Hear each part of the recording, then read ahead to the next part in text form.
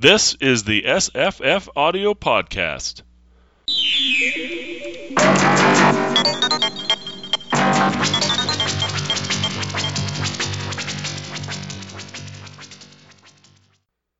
Hi, I'm Jesse. Hi, I'm Evan. And today we're talking about The Wood Beyond the World, a 19th century novel. I saw 1894 and 1896. I think it must be 1894. Novel by William Morris. It's kind of a novel. Doesn't feel like much of a novel, really. And It's kind of fairy tale novel. Fairy tale, sort of. Yeah, it's romance. I don't know what to call it. It's definitely supposed to be.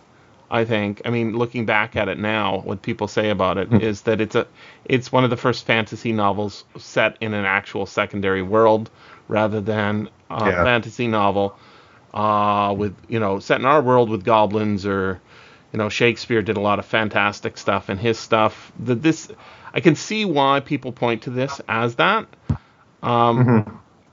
But because of the way it's written, which is in a pseudo-medieval style like Thomas Malory, it's very, very difficult to read, especially in the audio, which is how I read it.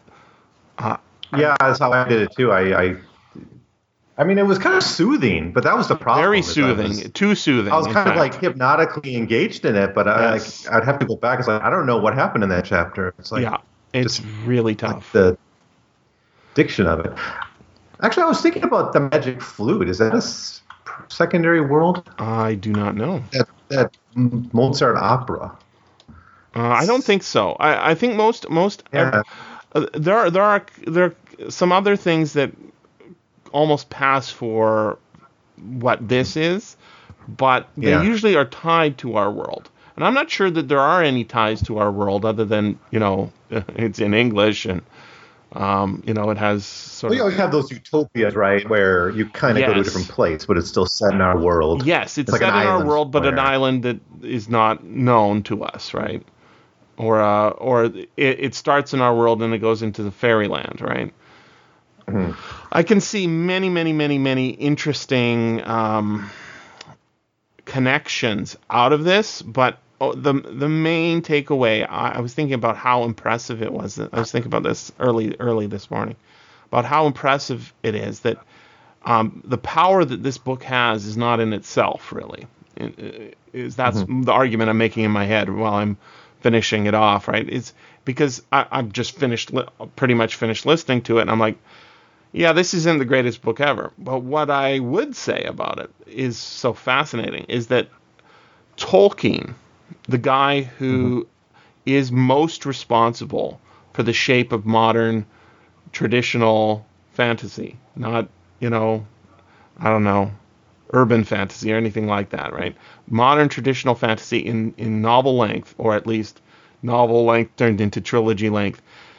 This book is so influential upon Tolkien that it basically gives fantasy its modern shape. That is, there is a world outside of our world that is medieval, as in medieval technology, medieval in manners. And one of the first places I saw that in this book is with this very archaic phrase, which is used on a very popular modern television show, which is bend the knee. You know that? Oh. Yeah. Okay. We can. Yeah, I'll just read. I'll do my best.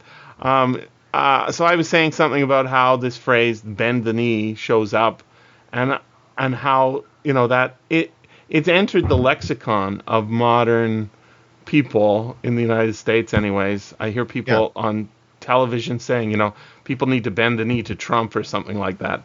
It's a very odd phrase, but it comes from this period, the pseudo-medieval fantasy novels, and from the pseudo-medieval language.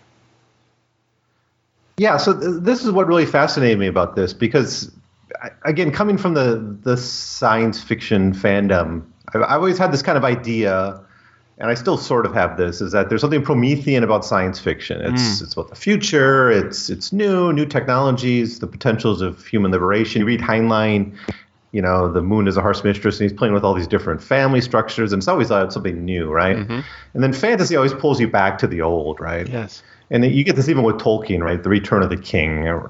After all this, we're going back to these old systems from long ago. So there's a kind of a conservatism in fantasy. And so I was really interested in what a socialist would do with this. And we've already, of course, looked at that his Utopia, William Morris's Utopia. News from nowhere. In that previous episode. And his Utopia is really set in kind of a medieval. So there's this kind of backward-looking anti-capitalism as well as the forward-looking anti-capitalism. You get in the science fiction, you get that forward-looking anti-capitalism. And maybe we shouldn't be so hard, I guess. And I do think what Morris does here, there is some radical elements in this that make it not really a conservative tale, despite having kind of a monarchical restoration at the end and all that. But now, with Martin, he's really trying to attack these tropes, I think. He's trying to make it real. Bend the knee is like the odiousness of the feudal system. It sums up just everything that's disgusting about the whole feudal system, right? Yeah, it's people sort of killing the and dying of anti-Tolkien. symbols. Yeah, it says here's that secondary world you guys said you wanted. You want to live here? And like, no, thank you. Fun to watch, not fun to live in. And at the end of this book, you do have that kind of it's kind of everything's normal, right? And there's a little bit of talking about the future. Yep. Of what happened to the bear people and kind of the kingdom goes on. So it has that same kind of Tolkien-esque feel, right? That at the end, it just goes on and everything's happy. Everything's fine. There's a little bit of talk of war, though. Yep. In that final section. It's a bit ominous, I guess. More ominous than Return of the King. Yes. It's also, I mean, it's hard to keep track of what's going on as we were talking, but there are things that stood out to me, scenes, and especially as I literally restarted the book probably a dozen times trying to get into the groove. Wow. And I've done this before, there's a very interesting book. I don't want to say good book because it's very difficult, but it's very rewarding too, called The Nightland by William Hope Hodgson. It's from 1912. And I assume that he was doing that was his take on this in a certain sense, not because of the setting, but because of the language. So in that case, the novel is it is a 17th century document about a guy's vision of the end of Earth. So it's set in the dying Earth. The Earth is, a very, very far future. Everybody's wearing like power armor, sort of. There's one city left. The Earth's sun has disappeared into a tiny dot in the sky. And there's a woman who needs to be saved outside the city. He goes and saves her. And there's a quest. And it's really hard to follow what's going on. But the imagery is super impressive with these giant alien things that seem frozen but are actually just slowly moving. And it's just an amazing, amazing book. But it totally tries to... H.P. Lovecraft's essay, Supernatural Horror in Literature, describes the novel as one of the most potent pieces of macabre imagination ever written. Yes, and it is. So I must have read that sentence several times in my life, but I never thought to actually pick up this book. It's a very potent story, but it's incredibly long. I don't want to say 24 hours, but it might be 20 hours long, which is a very long book. It might be 18 hours long. I'm not 100% sure now. It's been a while. But also, it has this kind of old-fashioned language. So in that case, it's 17th century, pseudo-17th century. Here, it's Thomas Malory, which is, I think he's like 600 years ago, right? Shakespeare's tough. This is even tougher, right? And he's not even doing it 100%. He's mostly doing it, and he has a kind of, in the same way that Lovecraft does, a sort of a fetishizing of strange words that seem strange to us, because they're just so separated from our modern usage. But if you can get past that, which is very difficult, and that's why it bucks so many people off of it, I think. If you can get past that, there are some very interesting things going on. Like, I note the Wikipedia entry is very bad at giving details, but I think they do a pretty good job given how hard it is to get details out of this book. There's basically two main characters in this book, right? There's Golden Walter and... Oh, you mean back to Wood Beyond the World? Yes, the Wood Beyond the World. Yeah, the Wikipedia doesn't help at all. It's pretty weak. We've got Golden Walter, and there's Golden the maid. Walter and the maid. And she doesn't have a name, which I was like, I must have missed it at some point, but I'm pretty sure she just never gets a name. And turns out that the maid, from my reading of what's going on in this book, she's a goddess. Is that not correct? Or is she faking to be a goddess? Yeah, but she's also a slave, and she's got this mistress, right? So the lady, it's just three characters. The three characters he sees kind of first as images, or I don't know, just foreshadowing. He sees them a couple times, right? It's the maid, the mistress, and the dwarf. Yeah, and the maid, she's the slave. She's the slave of her, but she's got these powers, and she's in control of so much of the story. Yes. It's despite being a slave, she turns it on the head. I think there is a degree of kind of radicalism in this character. It's not he ends up with the princess, right? There's kind of like a slave revolt worked into the tale. Yes, there is, and there's a lot about slavery. And, there's a lot. I mean, I think that this is a kind of book that if you read it more carefully than I did, which I did my best with the time I had, but it's a short book, but it's very hard to get to, especially in audio, and I'm sort of stuck in that unless it's really short. I just don't make time I for printed it out, but I did a lot of kind of commute listening, and there's sections that are a bit fuzzy. But that's the thing, when you listen to this, is especially that recording, I don't know if a different it's the only recording that exists. Yeah. Corey Samuels, it's just so hypnotic. It's well done, but yeah, she's a good narrator. But this is also, the text is literally hypnotic, because you're listening, you're with it, but you're also separated from it, and that's actually to do a lot with the language rather than the particular performance. There are no other audio editions of this book. Even the one on Audible is Corey Samuels. But what I think is really interesting is that if you've got more time, you could probably go in and do an analysis of the themes that he's working with. And the thing is I don't think he is working with themes. I think he's trying to follow the old formula, sort of the coincidence formula, where you've got all these sort of ridiculous things happening, and then the only through line is the fact that this is a book. Which is a very old way of telling stories of this kind, like almost fairy tale like, with a dwarf and here's a question: are the bear people actually bears, or are they people? Yeah, I'm not sure. I think it's not clear. They're sort of people, but I assume they're bears that are people.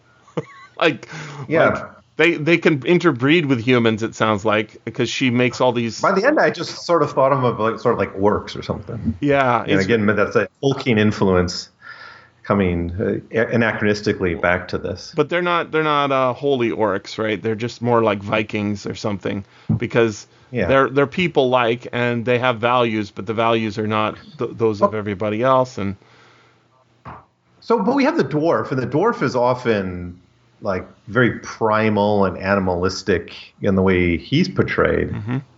So it's a humanoid creature. I don't know. Is this a language of fantasy? A humanoid creature, but it's like of the woods, of kind of feral. There's something feral about the dwarf, I think. Absolutely.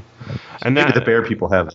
it fits in with other fantastic stories, Beowulf and all that stuff. The whole Norwegian, Scandinavian philosophy on what's going on in the woods is slightly different than that of the English and the Scottish and that sort of the Welsh, but they're also intertwined. But I'm trying to say there's another way to read it, but the main way I was reading this book as what's going on is this is actually about his own life. Like, really interestingly about his own life. Morris is a fascinating, powerful figure, despite the fact that, he's not going to be popular with the powers that be today, given that he's a socialist and he's anti-capitalist and he's anti a ton of things that, the establishment would not be in favor of. He is incredibly important for he has like a big splash for the fact that he should be unpopular. And part of that, I think, is because he was just so busy. He's always working on many, many projects. He was not just an artist. He was also a factory owner who, siding with his own people, with the workers. And he's got his own newspaper. He's got a bookbinding business. He's part of the pre-Raphaelite Brotherhood in a certain sense, right? His wife. What people could do before TV, Oh my God, right? Amazing. But so he's still exceptional, and there are still exceptional people like that. But I don't know. I wonder if it was easier back in those days when. Part of weren't as many distractions. Part of it is he was born wealthy, right? He was born into a wealthy family. Okay. And he apparently had many, many jobs and just quit whenever he didn't like one of them, which was a lot of them. And he could afford to do that. But his own life story really fits into this world in a certain way if you look at it the right way, I think. But it's also an escape from his own life story, which is fascinating. And this is one of the things about fantasy that's said, even more so than about any other genre.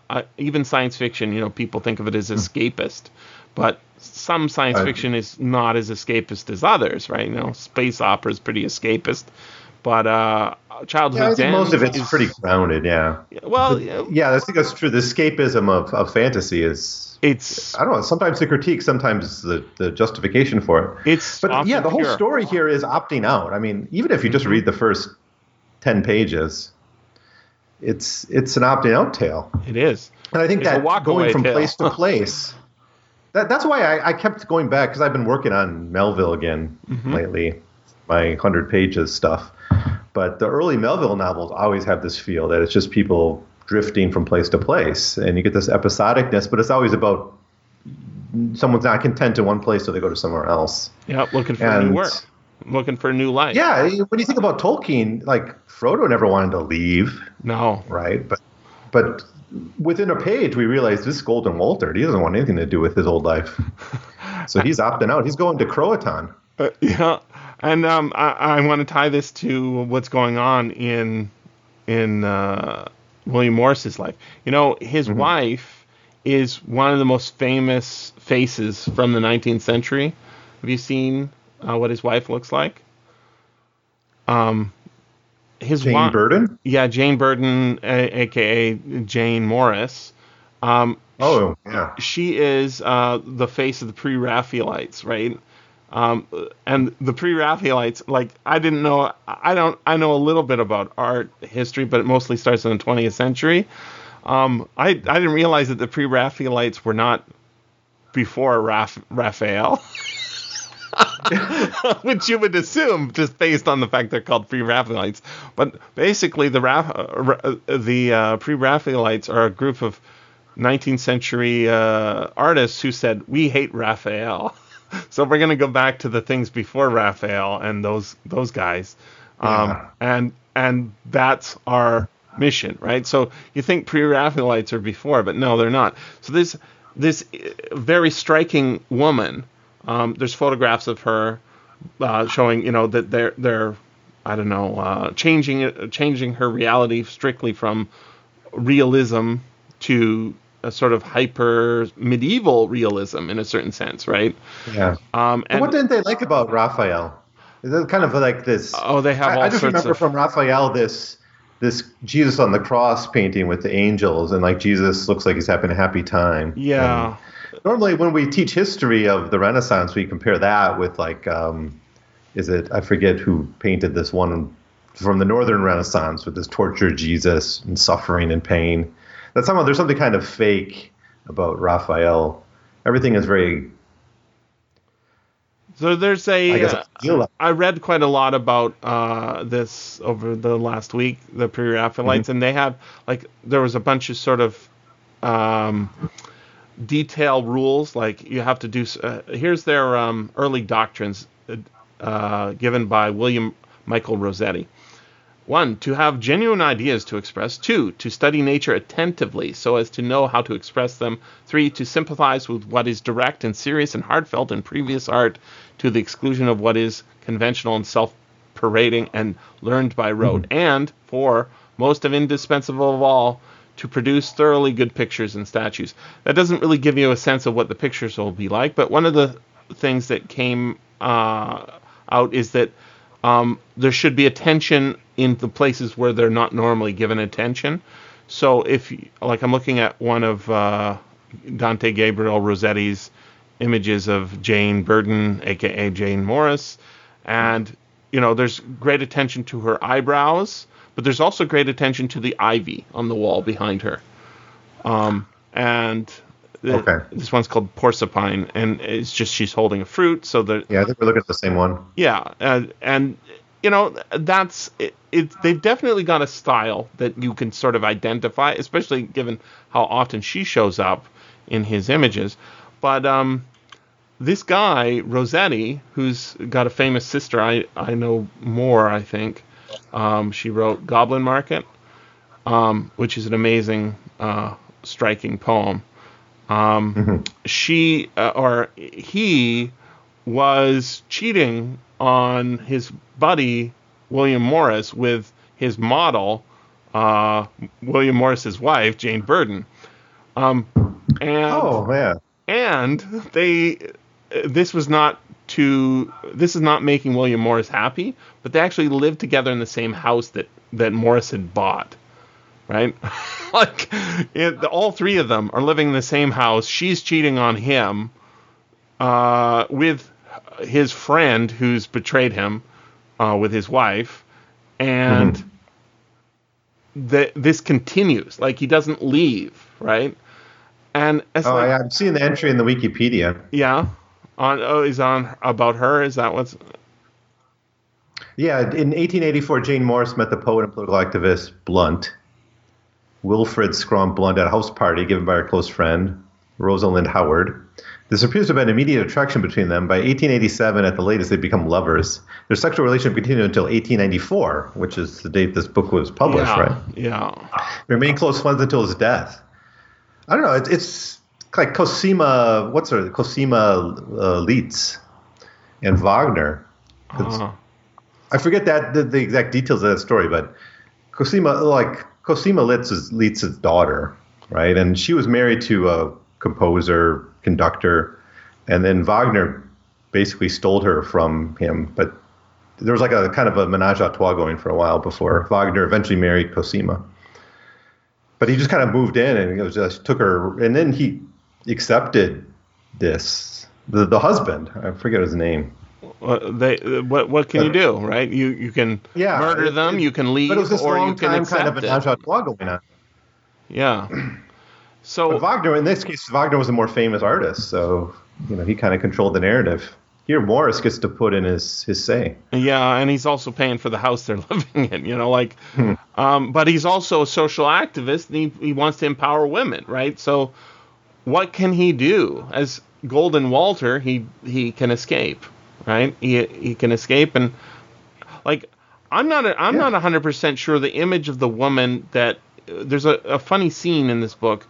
The maid, when he first meets her, or shortly thereafter, the maid says, "Hey, do you have a girl at home?" And he's like, "Well, I do, but I quit her, right? And then she says Is that chapter 10? something like I think that. it's chapter 10. And then she says, what she looked like. And he says, well, she's very attractive, but not in my mind in a certain way. And she says, well, in comparison to me, right? And there's a very interesting way of phrasing it. It makes me think that all the women in this book are the same woman, not just the later maids that are both slaves and mistresses. She's tested by the bear people at one point.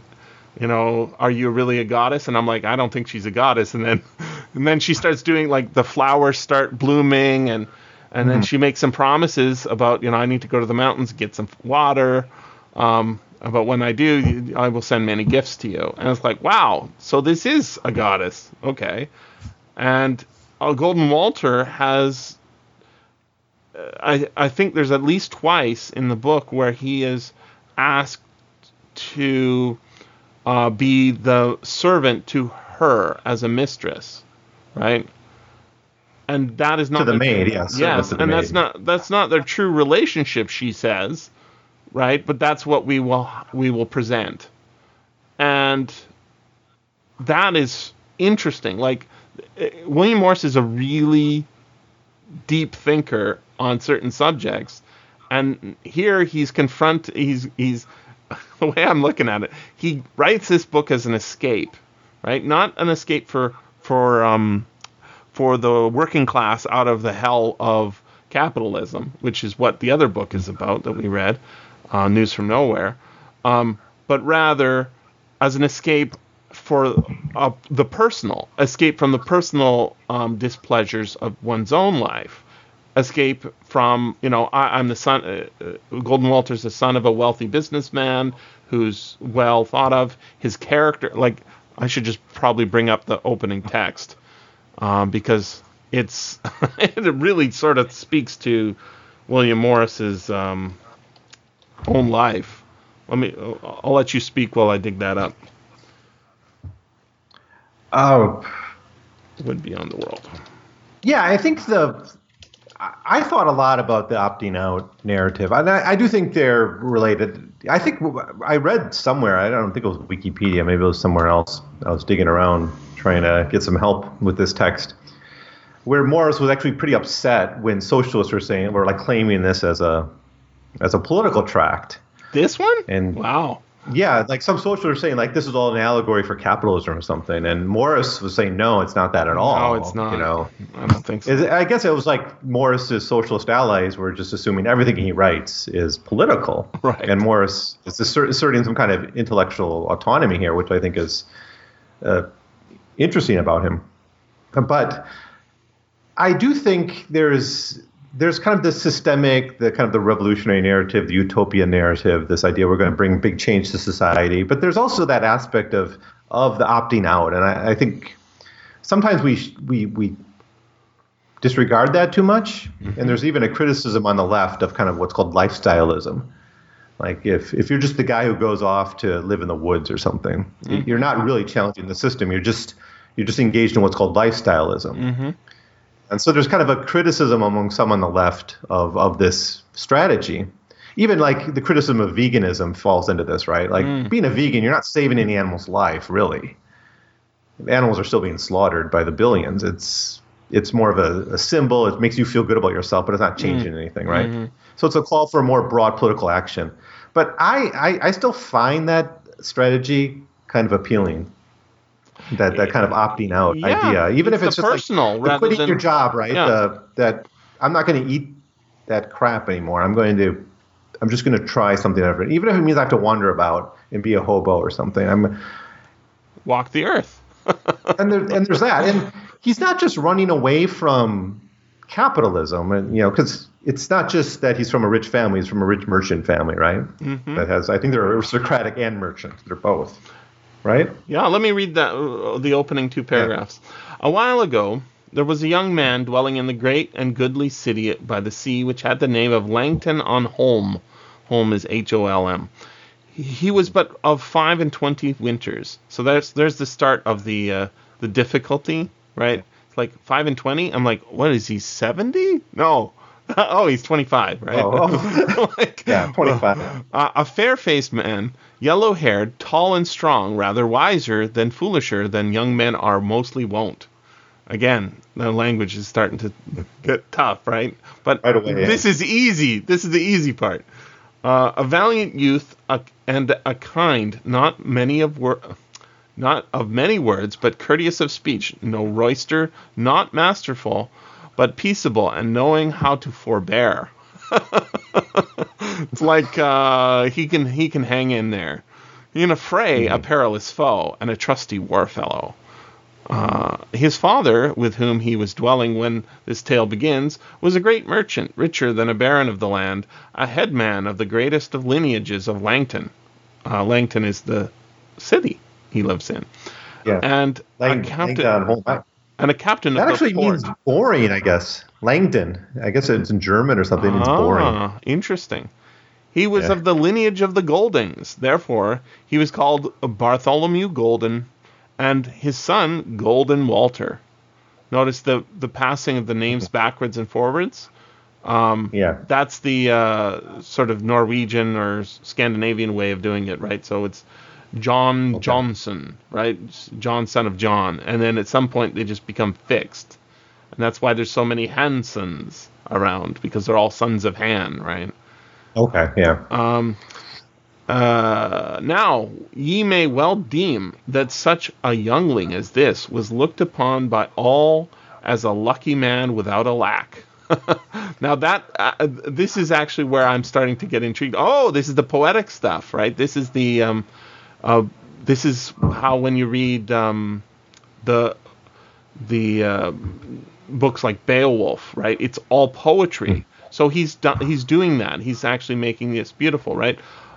He was looked upon by all as a lucky man without a lack. All the L's in there.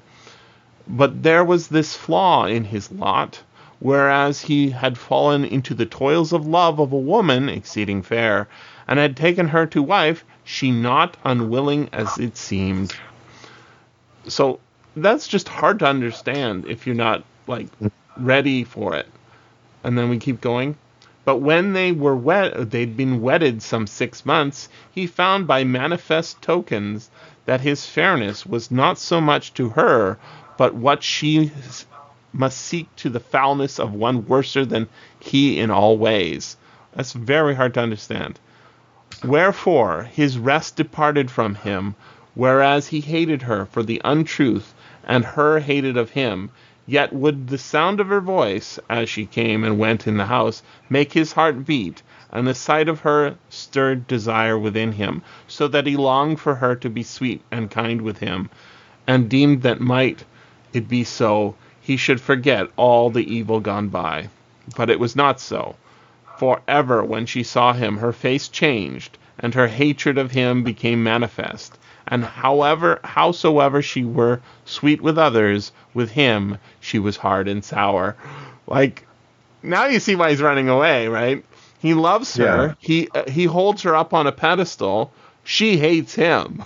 She has contempt for him. That makes him feel contempt for her. He doesn't want to feel contempt for her. He wants her to like him, right?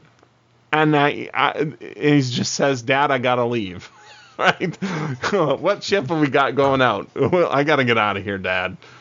And then we find out later on that his dad has been murdered by his wife's family.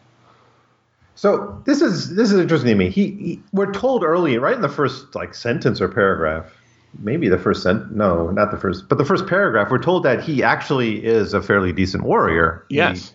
He has the characteristics of the classical, I guess, fantasy hero. Absolutely. We don't see him in action too much, right? No. But we're told he's a good warrior. And then there's that moment when he gets the news that his father's been killed. And he basically has this choice, right? Do you kind of continue wandering about? Do you just kind of break that, or do you go back? And he chooses to go back. He's going to go back to fight a civil war. But that's when the storm shoves him off and changes his plan. Coincidence, right? So it's a cycle of violence is something that's running throughout this, and he was on board the cycle of violence early on. And then the first person he meets is that old man. Is that right? It could very well be. Yeah, he gets to that world and he meets that man who's kind of living alone in a house or a castle. That's a great story. Yes, I know exactly what you're talking about. He gets that the feels story, like very Odysseus to me. And that story's amazing. Tell it. And then part of that story, though, is like, how did you inherit this house? How did you get it? Where'd you come from? And he just said, like, I killed the guy who was here before. Yes. And I don't remember there being much explanation. It's just, again, it's like, it's almost like Empire, the cycle of violence. Like, we take your land, we kill you, and now it's ours. And he moves on from that, too. And there's this... But he's that running old man, at times from the cycle of violence. That old man wants him to be his son, right? And to be his heir. Yeah, he does.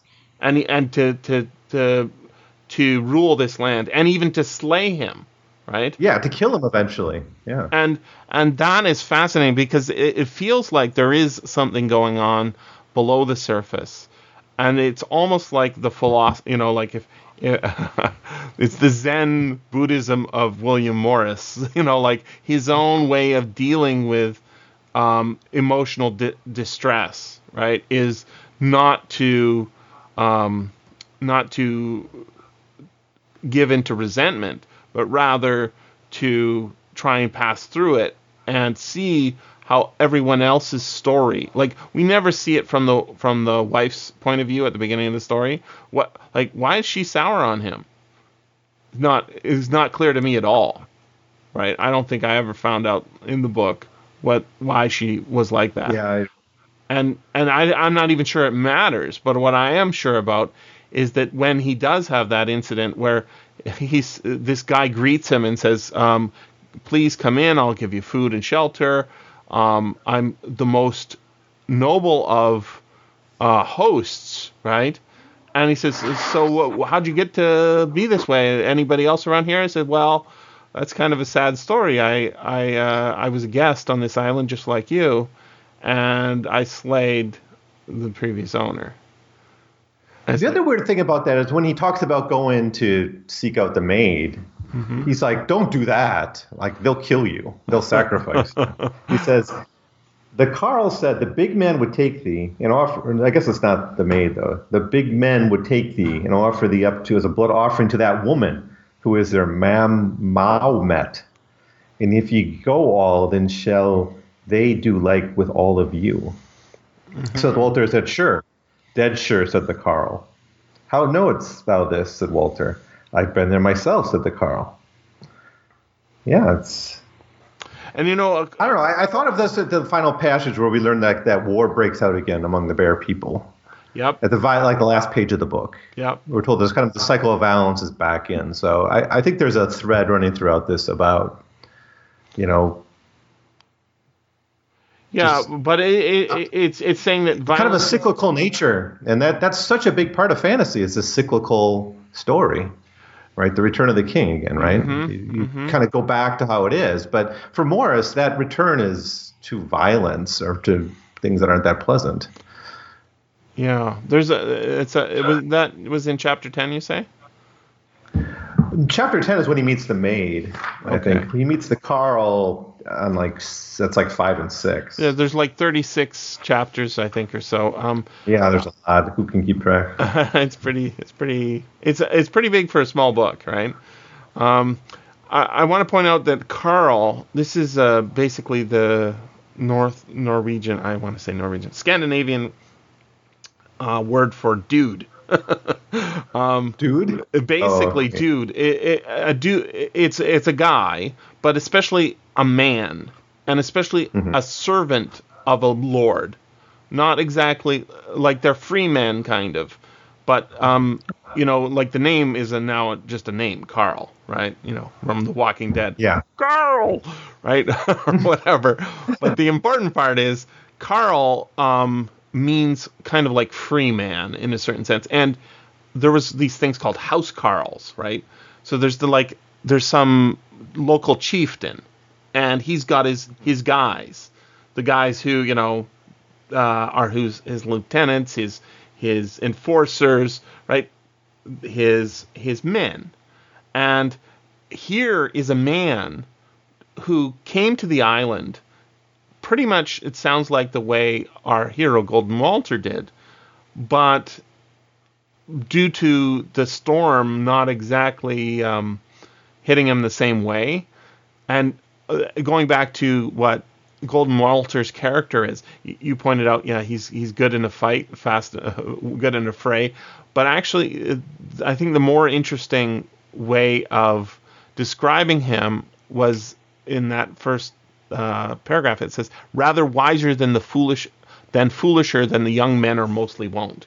Right, so he's slightly wiser. Yeah, he's strong of limb and wind, right? But he's slightly wiser than other kids of his kind, right? And so when he gets to this situation, and there's this guy there, and he could take advantage in the same way that Odysseus's men are always making mistakes in their voyage across the Mediterranean. I'm sure you've read the Odyssey at some point, right? Yeah, I know it pretty well. Yeah. So the way I can't help but see the Odyssey now is it's a series of scenes that allow you to interact with strangers and how to interact with strangers, and mostly they're negative. So you start off with Odysseus going into Polyphemus's house and stealing his cheese and eating his drinking his wine, and then Polyphemus comes home. So what the hell are you doing in my house? I'll show you what a good host is like, and then he starts eating them, right? So that whole idea of what a proper response to meeting of strangers is what the Odyssey is about. It's about how to deal with people who are house guests, basically. In your city, in your home, in your cave, however it be. And here we've just got one incident like that, where it's explicitly washing up on a beach, and then you've got into the house, and the rest of it is it more into the land, but it is from people to people, and it's not just one guy doing the house guesting. It's him and his girl for the rest of the book, right? And how she deals with things. And at one point, he becomes king of Well, that's the weird law, right? Land, right? That, like the when the throne is vacant, the first foreigner who shows up becomes king. It's the kind of a bizarre law. Yeah, it's like what are we running? Like just like, you showed up, you're the foreigner, so ridiculous. Now, I guess you're the new ruler destined by God to be here. There's a lot of talk about God in here and Catholicism. It seems Catholicism is taken for granted as, like, they talk about like the. Well, I don't remember the word Catholic. They talk about God a lot, and yes. I think there's even a few references to like the Virgin or something. Oh, yeah. Well, yeah. I don't know. I felt that there was a religious element going on, but I also didn't think that this goddess is actually. They kept calling her a god rather than a goddess, but well, there's the maid who's a bit of a god too, yeah, right? That's what I'm saying. Is like she's not. She's more like an elf, in a certain sense, right? She has powers. She's different. But I just remember moments in which they talk to each other with like religious language, and they seem to understand each other, which didn't seem right for an extra world fantasy, a secondary world fantasy. But anyways, I don't have any references to that. I should have wrote them down. I was trying to find good reviews of this book, and unfortunately, there are a few reviews around. There's 115 on Goodreads, but you can't, after a certain point, they're not really reviews. They're just. Yeah, I think you almost would need a good academic library maybe to find. I don't know. I want somebody to find essays.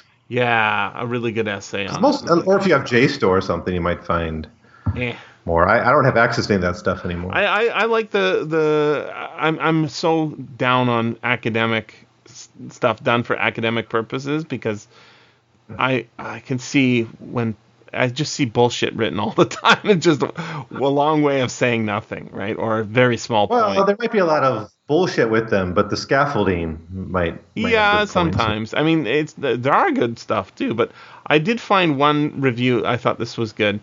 And this is just more about how hard it is to read, but also how fun it is to read. So this is from a woman named Debbie Zapata, who rated it 4 out of 5 stars, with something I don't do with books. But that's how Goodreads works, right? So she says, and I might have noticed the unusual items that caught my attention this time around. I'll mention those as I go along. But meanwhile, this is the story of Golden Walter and his quest for love, which he began after leaving his cheating wife. William Morris, notice that he never says cheating in the book, but that's exactly what's going on.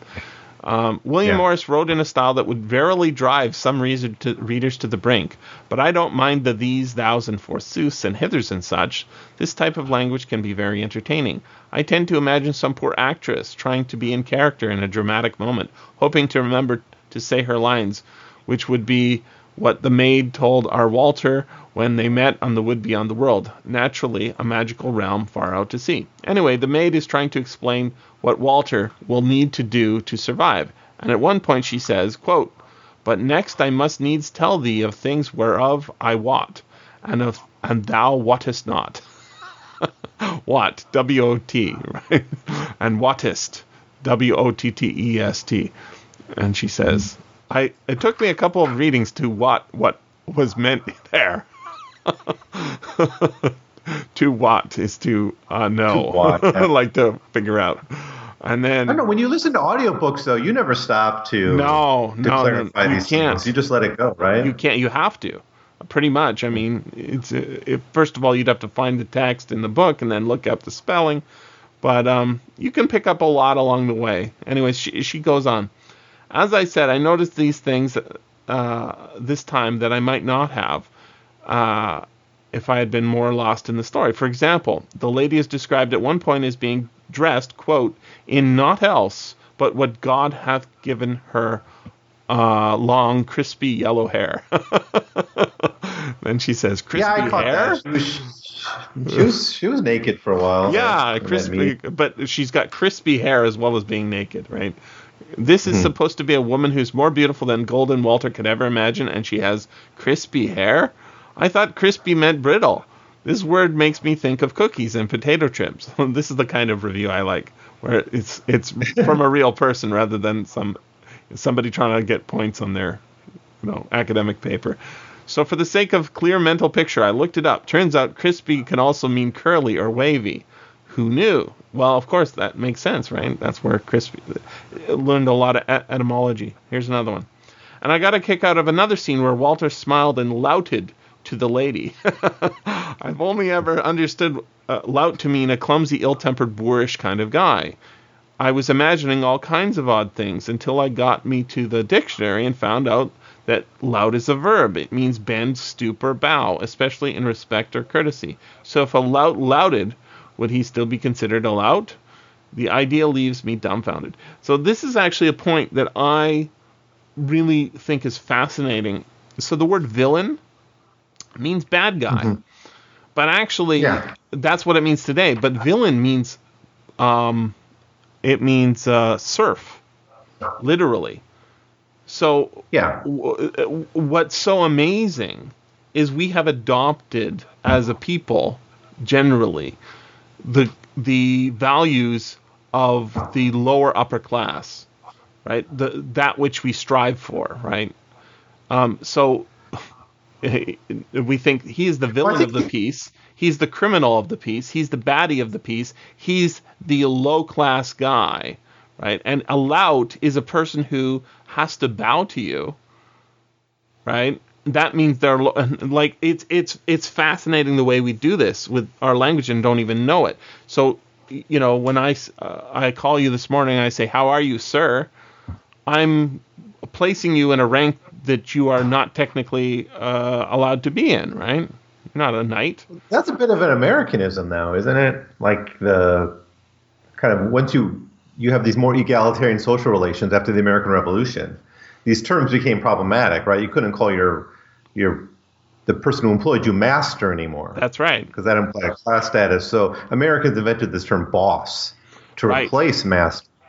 But it didn't go away entirely. Of course, there were slaves in the South who had to continue to use the word master. And they do that. They use boss as they do master, right? So in prison, all the guards are called boss, right? Mm-hmm. by the not the slaves. They are slaves, but by the prisoners. And the reason they're called that is an honorific, right? That shows your.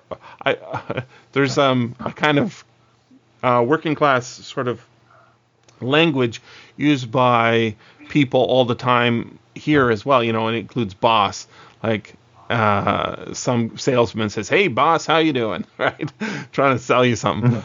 Similarly, chief, right? They say, "Hey chief, how you doing?" And it's like, wait, how did I get this honorific suddenly from this stranger? The idea that language is separable from a class system is crazy. And I think it's a very new world, though. Like I researched these. I forget why I was doing it. It was from some project. I'm still working on it. I was researching these books on class in early modern England, and I looked at the footnotes, and I was led to these early there was a lot of books written in the 16th and 17th century, which were essentially class taxonomies of England. Mm-hmm. That people were saying these are the villains, these are the rogues, these are and it would list dozens of different types of people you might meet if you just kind of wander around England, and everyone had a very firm kind of term. The poor peasant had a certain name, the richer peasant had a different name, and everything was very rigid. Yep. And everyone had their place. And of course, poor laws, when those were established in the Tudor era, they built off these conventions. Of course, this all gets broken down in America, where the class is, at least for white people, kind of flattened and complicated. It was for a certain while, and then it's. Well, now it's who knows? I mean, That's where you get the basket of deplorables from, right? That's where you get. The terms are actually just hidden, right? Redneck. That's white on white hate, right? Yeah, it is. There's hillbilly, and there's all sorts of terms that are used to classify people into different social strata. One of the really interesting things I found out about this guy, William Morris, he was super against class. He thought class was a huge problem. And this is coming from a guy who's in, the upper strata. Engels, too. Engels had money, and he was a leftist, a communist, right? Marxist. Right-hand man. It's one of the things you can do when you're rich is think about how your family got that way, right? In Russia, he was a prince, right? Before. So when he was really depressed about his wife cheating on him, he went. Mm-hmm. He learned Icelandic, and then he went to Iceland. And one of the things he said about visiting Iceland, is that despite the most terrible poverty, there's nothing so wonderful as being free of the class system. He goes to Iceland, and he sees that the people there are incredibly poor. It's kind of a resource poor nation, and yet because they're all poor together in a certain sense, their poverty is far less worse than the class-based poverty of the UK. And this is kind of his guiding philosophy for why socialism is so important, and why he got a fire lit under his ass to start a newspaper that was all about this. In assembling News from Nowhere, I was taking it from the original publication in his newspaper, and all the other articles that I'm excising because they're not the book are mostly written by him, I'm assuming, the ones that are unattributed, and they're all about how the working class are getting the shaft. And here's the protest going on here. These people were beaten. These people were arrested. There's articles about the position of the police in the class system, and how, it's bad that they're doing these things, but they are also being exploited, right? So he really, really does have a sense of what we would today call social justice, right? Getting people into a good position so that they are not in terrible condition. And one of the documentaries I heard about William Morris was saying somebody visited the most the poorest people, like in Scotland, and they, these are people who had to sell all the furniture, and they all have copies of News from Nowhere in their house. Oh, because they're so inspired by the idea of a possibility of change, and that movement, of being inspired for actual possibility of change is incredibly inspiring to people who, just because you're in the lower class doesn't mean you're not a thoughtful person. If you can read, it's interesting this return then to the Middle Ages. That was in News from Nowhere. This marketing back to the Middle Ages, and you have that here too. That's his whole thing, right? Is he thinks that there was a more egalitarian time, in a certain sense, which is crazy, but also by what definition are we defining this egalitarianism? I guess there's this idea that, like, the village, the serfs, there was kind of a collectivity to it, and there was like clear personal relationships between the lord and the serf that were kind of built through. He romanticized it together, but I don't know. Like, I can't help but point out though that the slaveholders in the American South, in the aftermath of the revolutions of 1848, they started to more and more idealize the medieval. Yeah, well, Sir Walter Scott to justify holding slaves. They're like, see, we're just like this nobility from medieval Europe. We're caring for them, and they have these strong communities, and it all became part of this broader justification of slavery. And it was really also countering that kind of the revolutionary progressivism of Europe at the time. Yeah, whether it's the French Revolution, they hated the French Revolution. Did you know putting an end to the feudal age? This fact about Sir Walter Scott's book Ivanhoe was the most popular book ever, right? At its time, and it was most popular in the American South.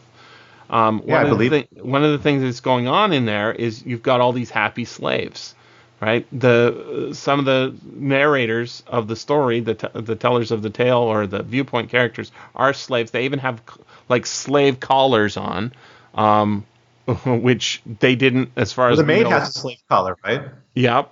The maid has like a bracelet or something. We've got, those are all symbols, right? Even a wedding ring is a symbol of a kind of slavery to another person, right? Yeah, I think so. But in that, even in a book like this, which is almost as pure escapism as you can imagine, he literally leaves planet Earth in a certain sense. These are not lands of anywhere, although they might rhyme with lands from places we've seen. And they have a dwarf, which is in other mythology. This is as for this point in time, this is as escapist as you can get, and yet he can't get away from the ideas that I think he's literally trying to escape from, right? Like, I'm just going to tell, like, people, as you pointed out, people are trying to say that this is a political work. And it isn't really a normal political work, but even so, he's so thoughtful of his knowledge of what's going on in the world, and that it even feels like it's about the class system in a certain sense. Even though we don't really see it from their point of view, right? None of the lower classes are really represented extremely well in this book, but there's almost no characters, so how could it be? It's fascinating that here's another really amazing thing. This reminds me of how when Lovecraft was a little kid, he got a costume and called himself the Mad Arab Abdul al-Hazred, right? That's where Abdul al-Hazred, the writer of the Necronomicon, came from. It was his superhero name when he was a kid, because he's reading Arabian Nights. A very similar thing happened in William Morris's life. When he was a little kid, he convinced his parents, and this is no small expense, to buy him a full suit of armor, like for his size as a child. This is, like today we go to the Halloween store and get Halloween costumes for our kids. They wear it once and $10. Right. But the thing is that's it's a relatively cheap costume, right? And it's made in China, and they don't wear it next year because they outgrow it. Here he is so enthusiastic about the Middle Ages. And that period of time, he apparently, he read all of Sir Walter Scott's books, all 40 of them, by the age of 7, which is insane. Right? Yeah. I read one of Sir Walter Scott's books, and it was. I mean, that was the easiest one. He wrote a lot harder ones. So this guy is absolutely bursting with ideas, and this book doesn't feel like that, but you can see it has those things underneath that are sort of bubbling up here and there. Mm-hmm. And the fact that he's really has created what is the foundational template for the secondary world fantasy. Tolkien explicitly stole almost everything he could from William Morris, not just in this book, which he takes the secondary world from. He also all the dwarves in the Hobbit, they all have these funny names, right? Mm-hmm. Biffer and Boffer, right? They're all taken from another book by William Morris, which is a translation of the Saga of the Volsungs, which is that Icelandic epic. Oh yeah. And so even Gandalf, who's a wizard, right? He's actually one of the dwarves mentioned in the Saga of the Volsungs. This is like everybody. When I was a kid, I just thought Tolkien was exceptional. Like he was not. Nothing came before him, right? I'd heard about these other books, but I'd never read them, and nobody had the sort of excitement over them. That is not to say that this is a book as exciting as Lord of the Rings. But this is where it starts. But Walter never comes back, so Tolkien seems to introduce the return. Tolkien has the opposite, right? So Tolkien is a country gentleman, right? He loves being a country gentleman. He loves being an Oxford Don, right? He loves the class system. He adores the class system. Think of the relationship between Sam and Frodo, right? Oh, Mr. Frodo, sir, right? Frodo is always very generous with his lower class people who live lower down on the hill than he does, but he never has Sam like struggling for class approval. Although at the end, I do note when doesn't Frodo go off with Gandalf and Bilbo off? Yeah, he gets to go to the special place. All the rich land in the west, which is another word for Elysium, right? Physically leave the world to another wood beyond this world, right? Off to the west. And I think it's only at that point does Sam gain access to the level of the Bagginses, right? And become kind of a little lord in his own life. He inherits the house, maybe. Yeah. Something like that. Yeah, and the movies never get this class aspect of it. It's really interesting because where you start in life really affects what you're interested in, it seems, unless you're following some sort of formula or something. And I was thinking about very early in our discussion about there's and I'm sure you'll know it, a Philip K. Dick story that has this sort of longing for the medieval walking everywhere. John's World, is that the one? Yeah. Well, that's the one where there's the vision of the sequel to Second Variety, right? Where it's like years later, the humans are trying to reclaim the Earth, and there's this boy who starts having visions of a medieval world. Yeah. And then the idea is like this might be an alternate reality, and then the quest is then to go back in time and stop the original war so we can restore this alternate reality. There's a similar. I think there's another story where I can't remember the name of it, but there's this lost world of lost Earth colony that they're trying to bring back into the Empire, and So that's Souvenir. Yeah. Souvenir. Okay, yeah, that sounds right. And they're play acting at the Middle Ages too. Yeah, that's right. And there's this. It makes me almost think that this is something that Dick is responding to specifically. I can't say that he read this. Well, Dick had that same fascination for the Middle Ages, or at least the early modern for him, and the early Christians too, right? He's very interested in. He doesn't think about it in a class system because he's American, right? But there's a race system that he is aware of, and the idea of the boss, that, as you mentioned earlier, also shows up in Mark Twain when Mark Twain goes to Europe, right? And he does Connecticut Yankee and King Arthur's Court. Yeah. It is pure comedy because he is bringing in the ethos of the who I think he's making a parody of the hardworking American, go-getter. It's like a mechanic, right? Yeah, he's a working class kind of guy. He's a jack of all trades, can do anything, knows everything, right? Read all the books. He's a very practical man. And what does he do when he gets to the Middle Ages? He proceeds to turn it into the United States, right? With railroads and gunpowder and just thoughtlessly recreating the Industrial Revolution in medieval England.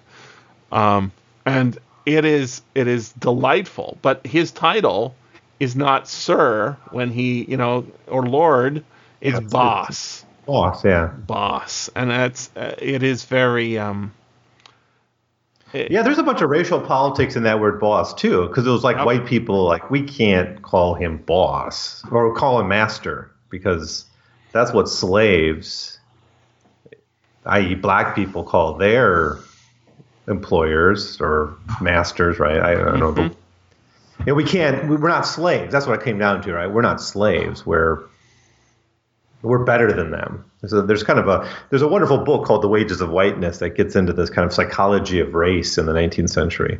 Why white people were so fascinated with minstrel shows, why they were so obsessed with the language of class and how it was framed. It was all boiled down to race, according to this particular historian. Yeah, and it's suppressed, right? Those interests are suppressed. So every once in a while, somebody,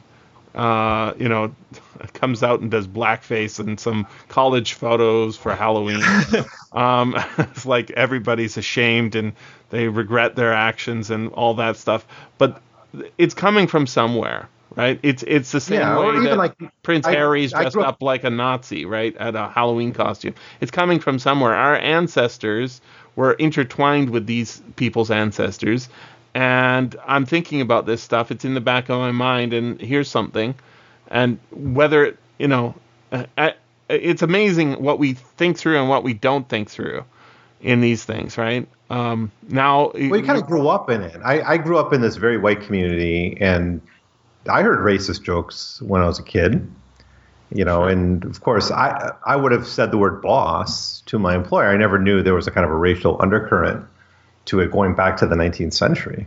But before it's not even about where. Oh, well, before we started talking on the podcast, you were talking about the brewers, and I said, "Oh, Milwaukee makes sense because it's famous for brewing." Yeah, I'm from central Wisconsin. But there's all these baseball teams and football teams, right, that have problematic names. That it's just the Redskins and there's a bunch of Blackhawks. The Chicago Blackhawks, I guess, are less. The Chicago Blackhawks haven't taken the heat that the Redskins have, right? Or the Indians. Yeah, I do think like baseball, because they have the Jackie Robinson story. They've done such a good job of kind of, even though I think it's whiter than a lot of other sports than basketball and football. It's not as white as hockey. The Jackie Robinson story makes integration such a bigger part of their story, and they're able to integrate baseball into the American narrative a little bit easier than I think football or basketball does. So like they have Jackie Robinson Day where everyone wears 42 as their number. They have like the Negro League Appreciation Days. A lot of the teams have that. It's a more conscious thing for them. I don't know if it's because it's an older sport or what, but it's an interesting aspect of it. I've thought from time to time of teaching like a course on sports history. I would be interested in that. But I can't do it here in China. I'm not interested in watching sports, but I think sports movies are fascinating because they often are about the story rather than about what's going to happen when this guy goes up to the plate or whatever. Yeah, I don't like football, but this movie, I think it's called Any Given Sunday. Al Pacino and Jamie Foxx. And it's all about the class structure within a football team. Like the quarterback gets all the money and all the fame and all the women. Right. And there's all these defensive linebackers. And don't forget the owners, right? Yeah.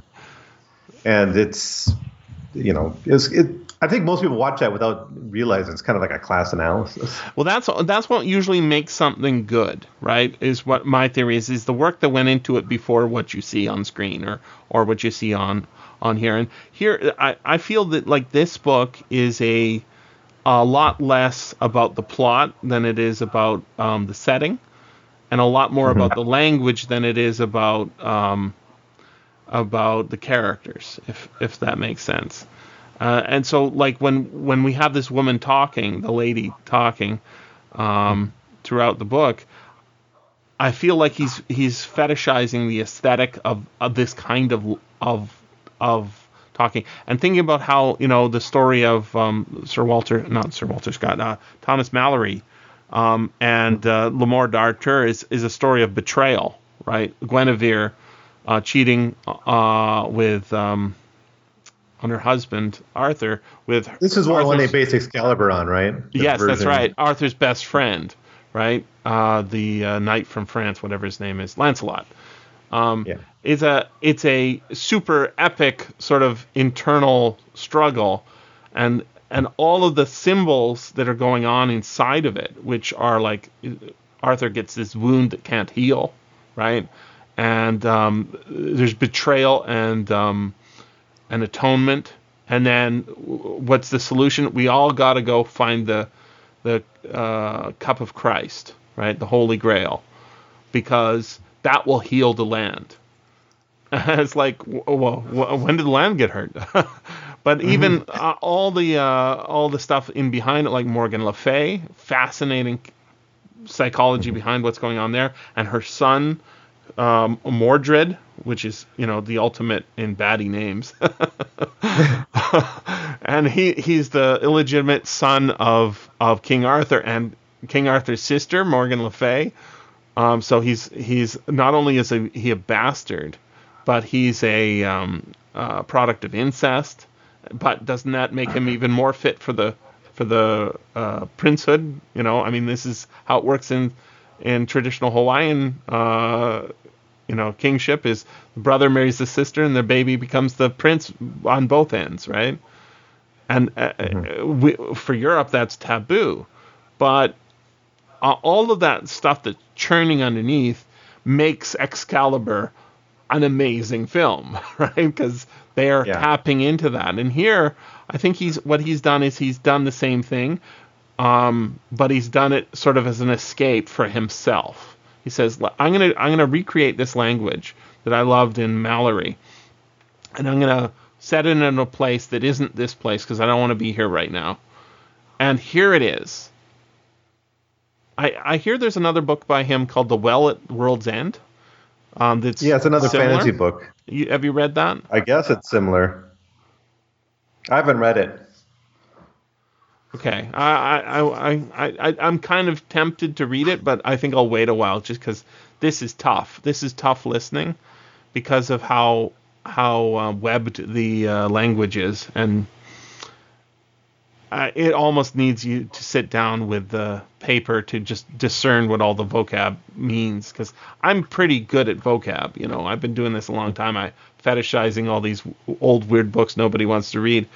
And I was so like, I missed that one. I missed this one. And you can kind of pick things up from context. But it is there's something about pre-television and pre-literacy.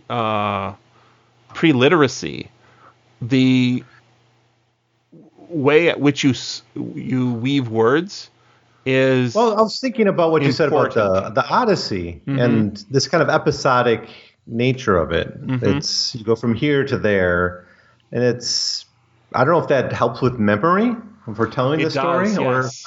if like with a big book you read, like a big novel, you can go back to, you can reread sections, or you read it several times. But in a more of an oral tradition, this is a better way of telling tales, the more episodic way. And now we have this TV renaissance where everything is becoming episodic again, right? Where you have these long stories, but you tell them in bits, little chunks, and little encounters over 5 years or whatever. Yep, and you can break up things, and you can bring them back together and remake them. But I think it all really works when it's coming from a real place underneath. That so even though this book is not a book I would recommend to everybody, because it is very difficult, and especially in audio, and I think it's very interesting because of how thoughtful the guy behind it is. Even though this is a book about escape, I think it's a book ultimately about him escaping from sort of the more serious things that he's doing all day long, which is, running a whole art movement, basically arts and crafts, and involved with business. And I mean, literally, he's got way too many. He's one of the busiest men ever, like super busy all the time, and he's got this sort of resentment from his own life. This is the way people always say about Tolkien that Lord of the Rings is his escape from World War I. While World War I is raging while he's doing it, and he's off in his lost land, weaving together a story, basically as an excuse, he says, to have reason to have Elfish, this language he's made up, have something to talk about. If you make up your own code or cipher, you need to have something to send the message, to test it out. So he says that he wrote the Silmarillion for purposes of, exploring and figuring out how an Elfish language, a made-up language, would work. And then Lord of the Rings uses that material as background. But ultimately, what that leaves out is the fact that this is all a way to escape the world, right? I don't want to, I see people on Twitter talking about somebody named Kavanaugh, who I believe is something going on in the American politics right now.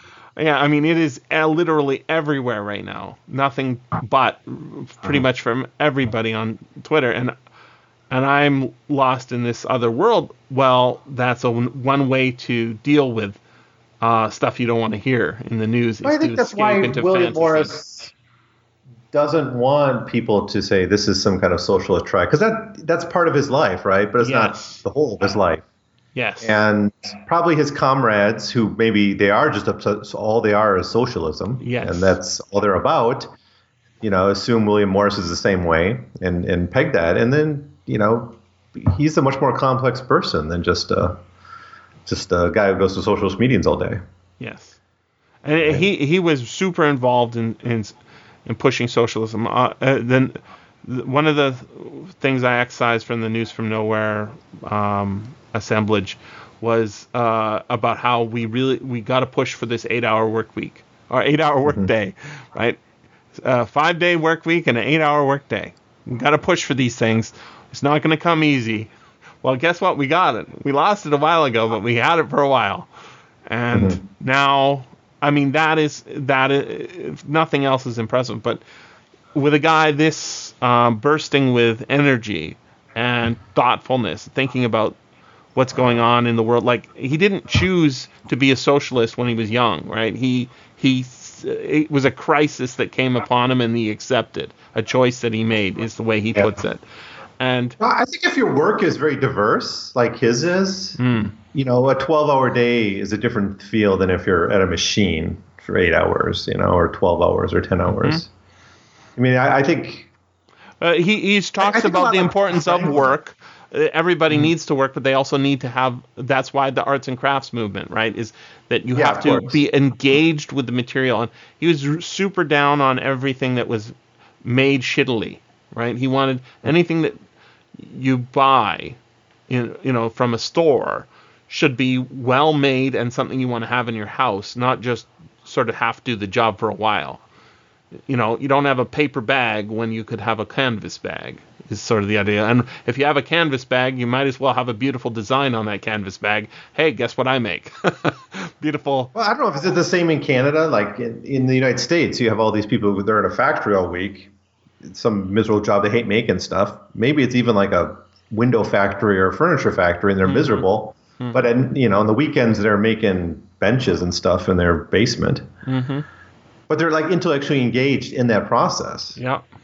And the work, it's not really work at that point. It's not degraded. And there's this term by some labor historians, like the degradation of work in modern era with scientific management and technology. And I think that's where some of the idealization of the early modern or the or the medieval comes from. Dick certainly had this, Philip Dick. With this fascination with the tinkerer and the repairman. Yes. That's like doesn't all his novels have like one character who's a repairman? It comes up a lot. Even when it's not the focus of the story, right? That is often what the guy was doing when the story. And of course, happening it's popular. That's the whole point of the novel is a work. Or even like a story like The Hanging Stranger, right? Which has nothing to do with TV repair. He has a TV repair shop, and he's working in his basement when it happens, and that the ethos of work that he's got going on is not wholly dissimilar from that of Morris. It's just that they come from different places. I would be really interested to know what Morris, had he lived longer, would have thought of, like Henry Ford's creation, because it seems antithetical in a certain way to what he's about, and yet I don't think he'd be dumb enough to deny the power of. Well, I think that. didn't News from Nowhere come out after Edward Bellamy? Yes, it did. Looking backward. So Bellamy, although that's before Ford, he certainly envisioned Ford and Fordism. But for him, it's liberatory. It's like you get the machines to do it all. There's no drudgery anymore. There's no hard labor. It's just you put in a few hours working at the machine every week maybe. And, you just consume what you want because we're post-scarcity. Right? We just spread around the little labor that's left. So technology becomes a way to free us from all that. But yeah, Morris would have none of that. For him, it's got to be the mental and physical connection that's important. Marx has this idea too that the horror of capitalism, besides exploitation, is that it alienates us from our own work. Right? You can spend all day making shoes and you don't feel a connection to those shoes. They're just, like anything else. You're just commodified entirely. I think also you see that in Dick there's a story we did, I think you were on the podcast for that, Sales Pitch. Remember that one? Where you've got a robot replacement for a man who can not only, do all your handyman jobs at home that, is part of being a man, painting the fence and fixing the door hinges and all that stuff, but also it can even replace you at work. And then in other stories by Dick, you have what's the one another one recently we did, where you've got a stove that you just wave your hand over it and it cooks the dinner, right? There's no. Was that in Human Is? Yeah. Yeah. And there's nothing to do for a woman. There's nothing to do for a man. So where, in that industrial equation of modern reality, when you're not an artist, none of his characters, I mean, the closest he comes to artist is, a galactic pot healer, right? Where he the whole other first part of that pots. novel, though, it's just the uselessness of his job. He's on the dole, right? He has to go into work every day, but there's no pots to heal. Yeah. Because he's not even making new pots. But at the end of that book, what's he do? He becomes his own potter, right? He becomes a potter, and that's one of the.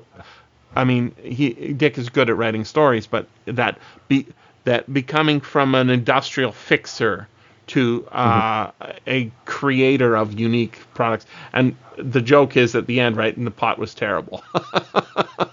We just started. That's right. But it's also a nice, joke at the point of like, I'm going to do this. I'm going to transform my life. And then, oh, shit. You don't know. There's no guarantee that he's going to do better in the future. But in Man in the High Castle, right? The jewelry making. Yeah, the guy who starts the business. Right, they're in the business of making guns, right? Fake guns. They're real guns. They're just fake antiques. And then they leave that and get into the jewelry business, right? And that the symbols or the things that they're creating are not, unlike Morris, they're not sort of medieval two-dimensional birds and vines, right? Patterns. They are abstract, almost Zen koans of physicality, and this is the his wife's really into making jewelry. He gets into the business and he sees that, and there is value in this, right? And that sort of thoughtfulness is in and what makes this piece exist. And just like thinking of how like that tiny little sort of influence has made George R.R. Martin, a wealthy man, right? Ultimately, there was something new created out of all of these weird thoughts going on in this 19th century guy's fantasy of escape. I think it's very important, this book. I'm not sure it's the greatest book ever, but I think it's very important because it does something. This is the beginning, in the same way that pot at the end of Galactic Pot Healer might not be the best pot, but it's pointing in the right direction, right? No longer being fixing other people's work and not even having real work at all.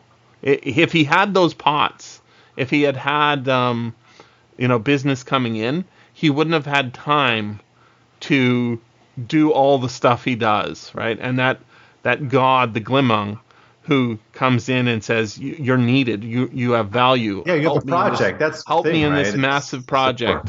This is a project that will strain everyone. Either, I mean, it's still a project. It's better than being on the dole. Well, it's what are they going to do? They're going to restore a cathedral, right? What is more epic than that? What is more, to uplift a sunken cathedral? It's so metaphorical. That book is so good because of that, and you can see like that. It's not a fantasy book at all. But you can see the strivings and the longings that these are not entertainments exactly, right? That's not what they're for. Yeah. The product of them being entertaining is a byproduct of their strivings and their longings, and the fact that sometimes they're commercial, like in the case of Dick, he's almost exclusively thinking about commercial, making it commercial. There is not that case with Morris, right? Morris is successful. He is a successful businessman in a way that Dick really wasn't. But his success is like, this book was self-published, right? Back then, most of the books that we're still talking about from back then that are, sort of innovative in some way, are not commercially published. They're published in self-published journals. Like Herland is not published in a paperback or even hardback until I think the 70s, and it's like how did these things come into being? It's because there's passionate visionaries who have stories that need to be told and want to be laid out. I think it's really important. Again, not the greatest book. Very important. I can see why. People point to this book. Yeah, I do too.